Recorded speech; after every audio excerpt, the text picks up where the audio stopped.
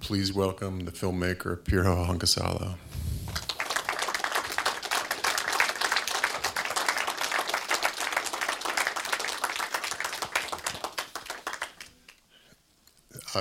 Since this is a series that's based on cinematography, I feel like the big thing we were just talking about and we were having dinner just now is that this was shot on 35 millimeter. So if you could explain just how difficult that was. Actually, this you are the premier audience of the digital copy of it, because I always have the thought that I go in my coffin with celluloid in my mouth, that I don't want to touch the digital. But I had to give up because cinemas don't show film prints anymore. So this was just became ready a few weeks ago. It's a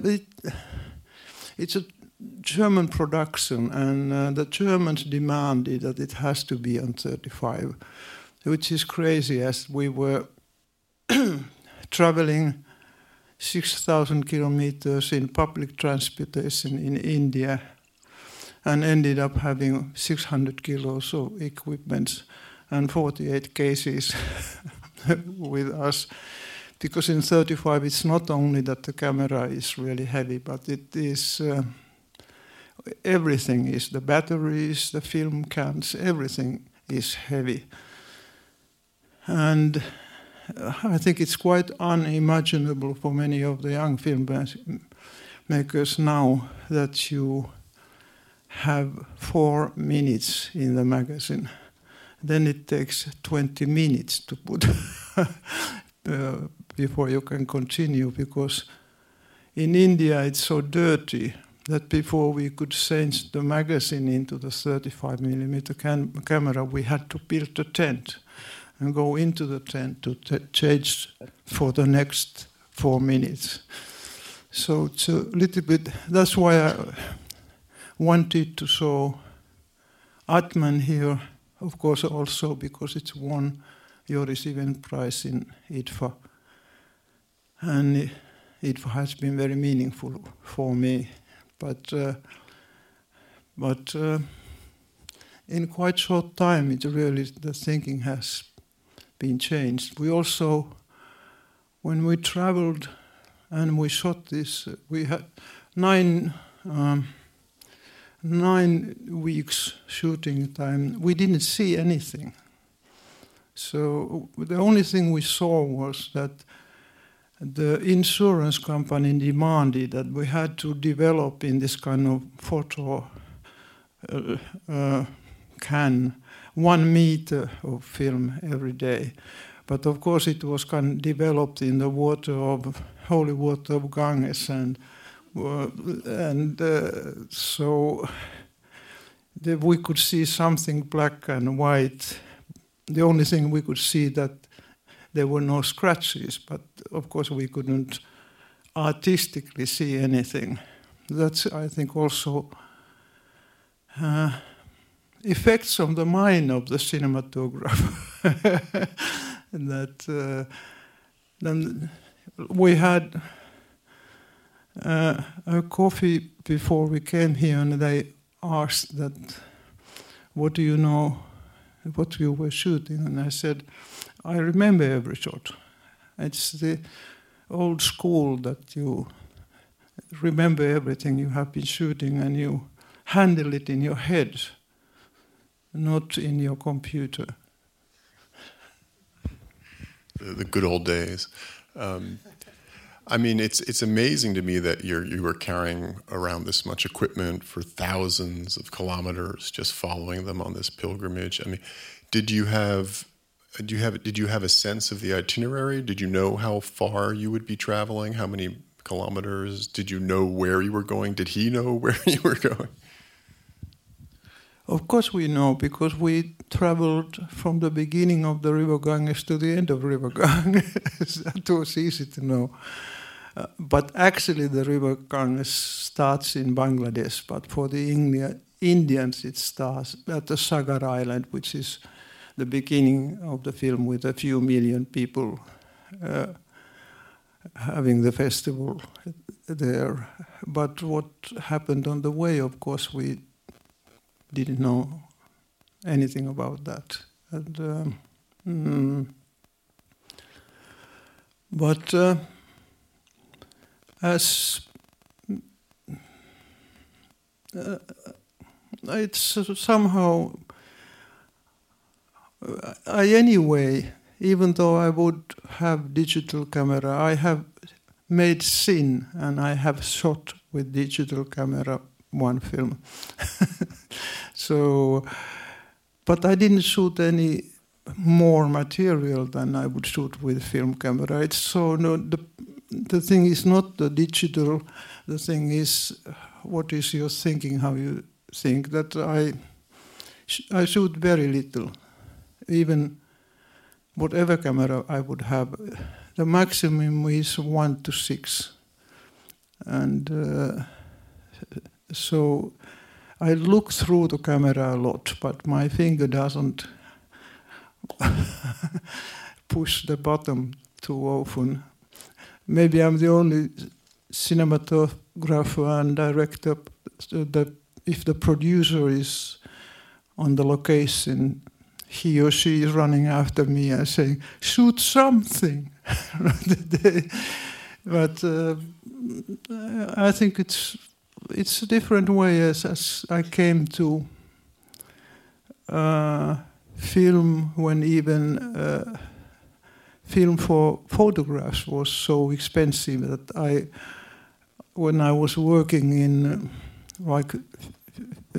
feature fictions, I always collected the 5-10 meters of the end of the cinema rolls, and I took photographs of those and developed them in the film laboratory because film was too expensive. So it develops a kind of. I say there's million ways to make good or bad films, and I don't say this old way of thinking is any better. You can make a good film out of 5,000 hours of film. But I was teaching once in middle Russia in Lake Seliger, young people, and there was one Finnish girl who had been in a film school in St. Petersburg, where they didn't have any cameras either. They didn't have film or cameras. They were just imagining that they were shooting. And it was very interesting that she did the most interesting films. Because everything happened in the head. And then there was a Norwegian boy who had asked for my help. He had 150 hours of film from Africa, and he said, could I help him that he should make a 10 minutes film out of it? But I had to say to him, there's no 10 minutes in this 150 hours. So the world has changed so rapidly that maybe we should go back and have film school without cameras and film. It's a manifesto for the future. I mean, this. I want to ask if you could tell the story about the length of this film and why it's 75 minutes. Why Atman is 75 minutes and. The problem with the producer? Yeah. This has nothing to do with the cinematographer.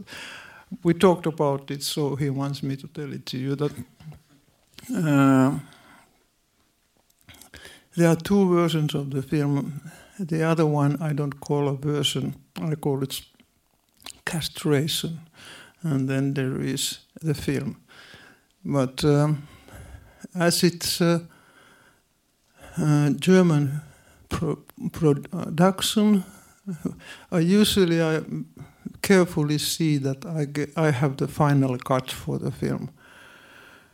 But in Munich, I was sitting in a room with 5 German lawyers, and my German is not very good. And then when the producer saw the rough cut, he looked at me and said, "Nobody in the world can understand anything about this." I said, "Okay." Okay, what do I do now? And then kind of, do you remember the scene when they have reached the Himalayas and Jamananal is putting a stone and then Shantabai is, and they pour water on the stone. Then this was the key point. She said, "Nobody can understand what happens here." And I said, "Every Finn can understand what happens there." They simply have they have built an altar for themselves, and then they pray what in front of what they have just built. And then he said, what the hell is this stone?" I said, "For them it's the penis of Shiva." But then you have to tell it. You have to have voiceover which is telling that this is the penis of Shiva, this stone. Then I realized that I had lost the game. And then I knew that now I'm really in trouble, that I'm never going to see the film which I think I'm making. And I called Finland, the Finnish television and the Finnish Film Foundation, and said that I'm now in deep trouble. Can you please give me money that I can take a duplicate of the negative and send it to Finland? And it, of course, was a crime because I didn't own the film. But they gave the money, and so what we did was that I became suddenly a nice girl. I was saying to the producer that, "Yes, you want me to write a voiceover which is telling everything which is in the picture." She said, "Yes." So I said, "Okay, I write it." I wrote it. And that you want that Jamananal and Shantabai and the others are dubbed by German actors. Okay, I directed the actors, but behind their back I was making my own. And I found a wonderful old lady in the Ariflex laboratory in Munich who understood my pain. And what we did was that, because my version was 20 minutes longer, we first cut that. We took a duplicate negative, which I paid, and we sent it fast to Finland. Then she physically opened every cut, which was very risky. She could have kind of destroyed the whole negative. But she was very skillful, and then we edited the German version. And the producer never knew what I was doing. And then when I got it ready, I sent it to IDFA, and it was chosen to the competition, and it won the Joris Ivens Prize. It won the festival. So late at night, I called the German producer and said, "Congratulations, we won." And he was super happy. He was saying, "Wow, this is great thing to our company that we won." I said, "But it's not exactly the same.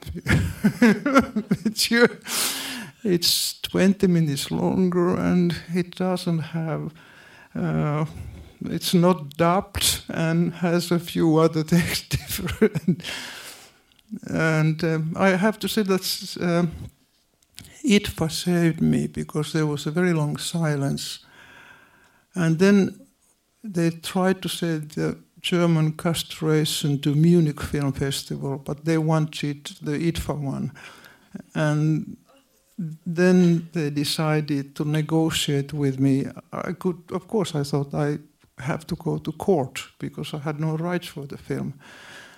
And then we negotiated 2 years, and then we settled an agreement that I have the rights for all the cinema rights for this film, and they have all the rights for the castration. But they are obviously selling the castration to several places because I'm getting money from it. So that's what you wanted to hear.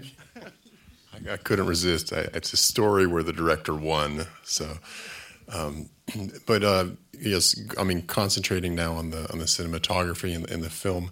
I mean, it's such a hard subject to film, really, because you're filming this combination of, crowd scenes, really hectic action, people milling about, very busy, but you're also focusing on one person and a very interior experience and a spiritual experience for Jamanullah and for the others, which is a hard thing to capture on film. Could you talk a bit about that? Yes, I think that the only reason why I make films is that film is a medium where you can talk about what you cannot talk about. And what interests me most is the silence in man. I would almost say it like the animal silence inside man. And in that we all are same. And you cannot order it. If you manage to catch even one moment where you see that of course, when you make a film about people like Jamanullah, you need to love them, not in the American way, in the real way. And, so that you don't hurt them. And but you also, for me, it's very important to have distance. With documentary, so often you get the question, how did you get so close to the people? But I think as important is that how did I manage to have distance? Because if you, with your camera, manage to get the moments when the people are inside themselves, they are maybe the most valuable moments. And with this kind of film, when you go into a totally different culture, and what here interested me very much is that as for Jamanullah, as I sensed, not understood, but as I sensed, the world is one. There's not a different thing like God or nature, or everything is one, and everything is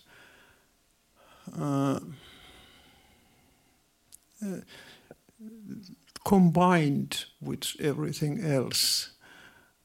And in our minds, we kind of we are meaning-seeking animals. We seek meaning, and then we also risk to lose the meaning.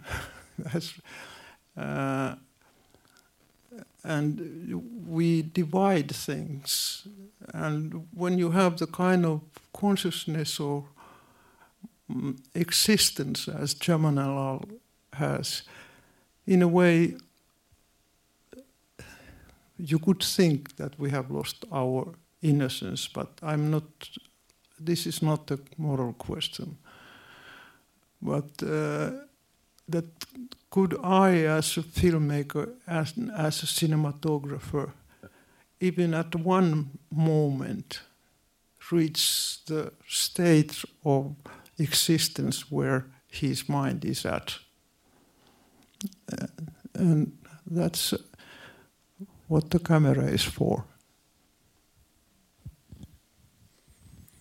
Yeah, I mean, in many cases, I think you're almost catching Jamanalal and other people's reaction shots to what they're kind of experiencing, to what they themselves are experiencing in a way, which is interesting. And then there are also, very more, human, emotional moments, like when he visits his guru and asks the guru about Shanta, and he says, "Oh, she has a good heart." You can see how much he's smiling at that moment, even though he's hiding it a little. When I started, I didn't know it's going to be the only love story I've ever done. But actually, what was the beginning was quite strange, because if I tell how the film started, was that I went alone to India for 1 month to seek for the character, for the protagonist, for the person. I wanted to make a film about pilgrimage, because I think it's an amazing thing why in all cultures, almost all cultures, we have a thought that if you make a hard trip far from your own environment, you come back spiritually on another level. And it's in almost all cultures. So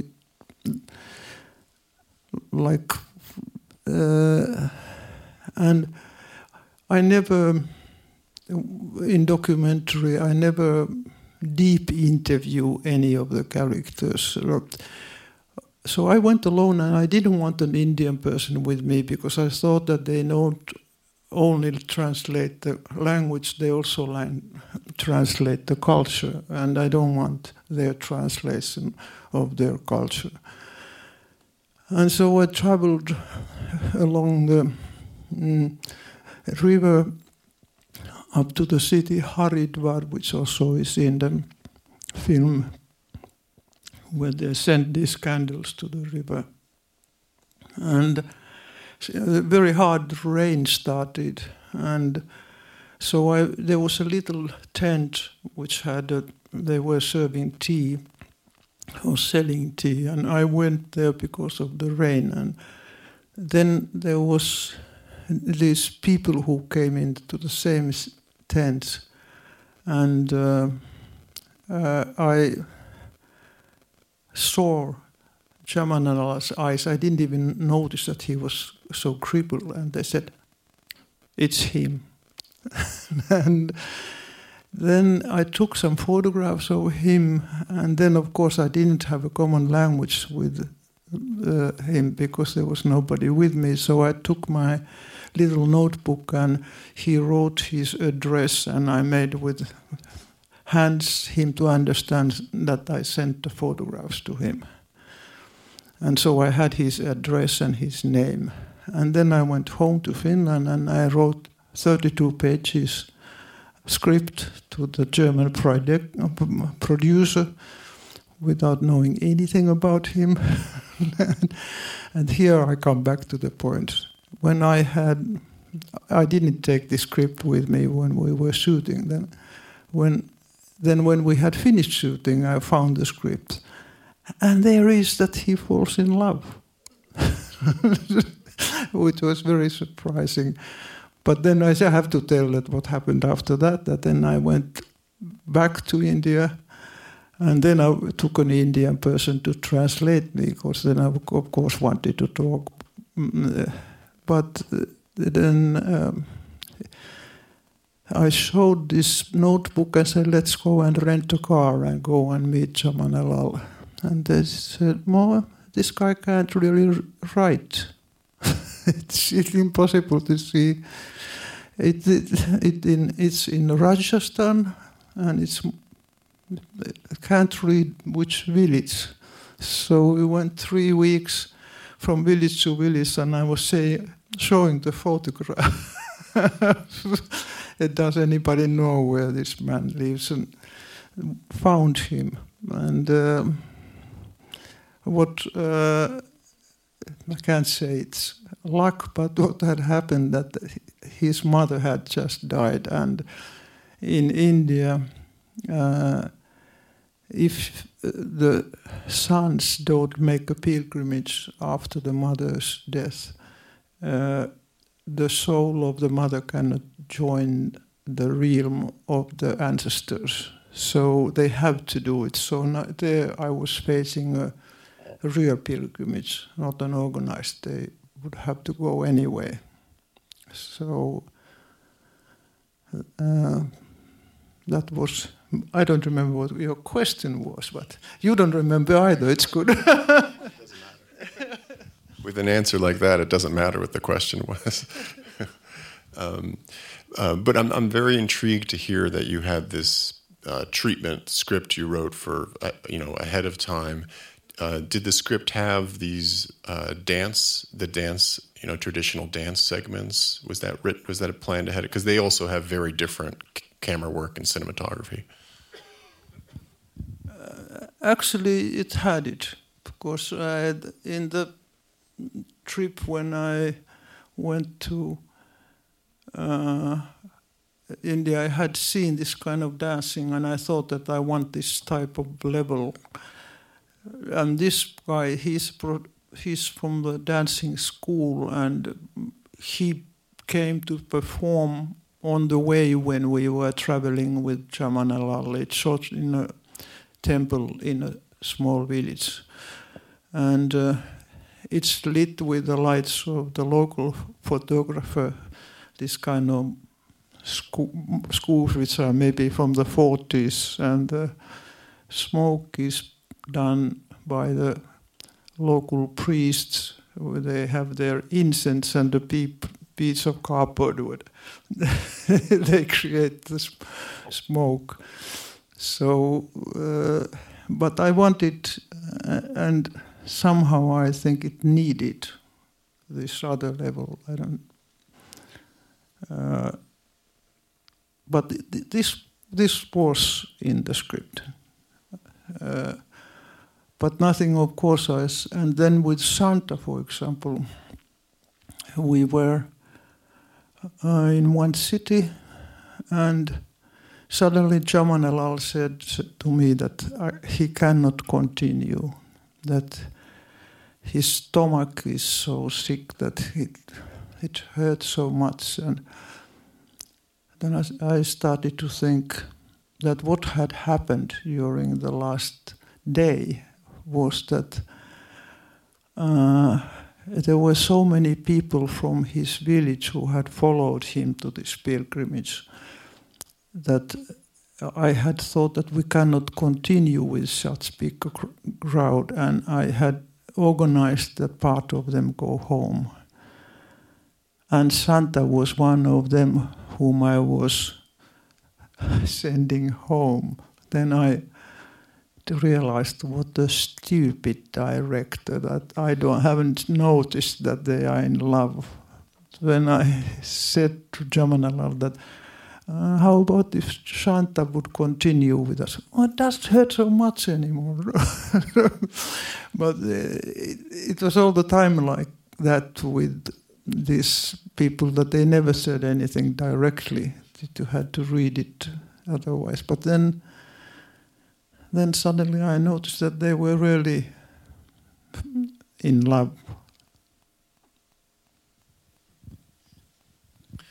I think you mentioned when we were talking before that this is actually the product of 2 trips, that the shooting took place over 2 different trips, right?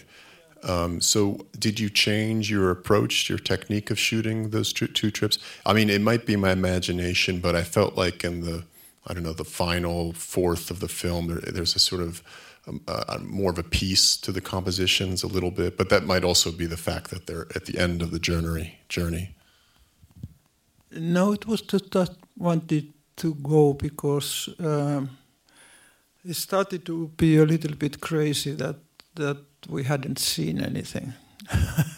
So they were waiting, and then we continued. But we went to have the possibility to see that there's some image and some no sound we could hear, but image we couldn't see. It's I don't think it affected it. It's only that towards the end of the film we come closer to Himalaya, and the life is so much more peaceful there, and it also affected. We had a crew. I have a female camera assistant. With 35, you have to have an assistant. There's so much to do. And then I took my cousin, who is a lawyer, who works in a hospital and never learned to call the camera. He always said, should I bring the engine? but I needed somebody who would, in any situation, to be 100% loyal to me. And he also took care of the money. And you could only deal with cash, and we had maybe 5 kilos of cash, which he was carrying in a backpack. And only once we were robbed. And he then also, because the camera was too heavy for me to lift to my shoulder, so he lifted it always to my shoulder, this engine. And he was, in a way, a bodyguard. So, and then I had a wonderful guy, Farzan, who was a Parsi. Parsis are, what could I say, kind of, we could compare a little bit with Jewish, that they are mostly very well educated, and in their religion they don't have the caste system, which was very good because then for him it was not the problem which castes the people were. So he was kind of in between us and the Indians.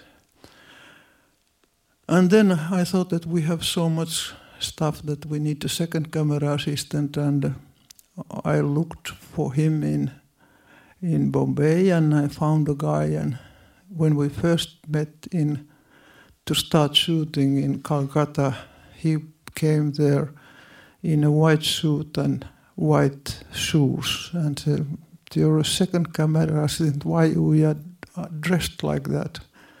And he said, "Well, I come from a caste which does not carry." And he wouldn't. but he found his place because he loved to. Because in many places, when you take the camera out, you have immediately 1,000 people there. So he loved to have a bamboo stick to keep them away. That was okay for his caste. So that then I had an Estonian soundman who's natural-born Gandhi. He wouldn't complain in any circumstances. For example, we were in one railway station, and the train was just leaving, and we had this enormous amount of cases, these metal cases, and then we understood that Jaman and Lal was too slow to catch the train, and there were like 10 portiers, this guy who you can hire to carry your luggage, and we asked them to carry Jaman and Lal to the train, but they refused because he was too low caste.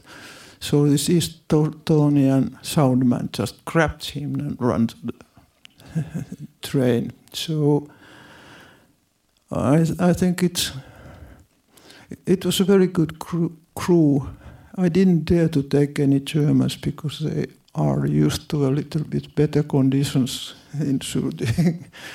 But so this crew was this Finnish, Estonian, Parsi crew.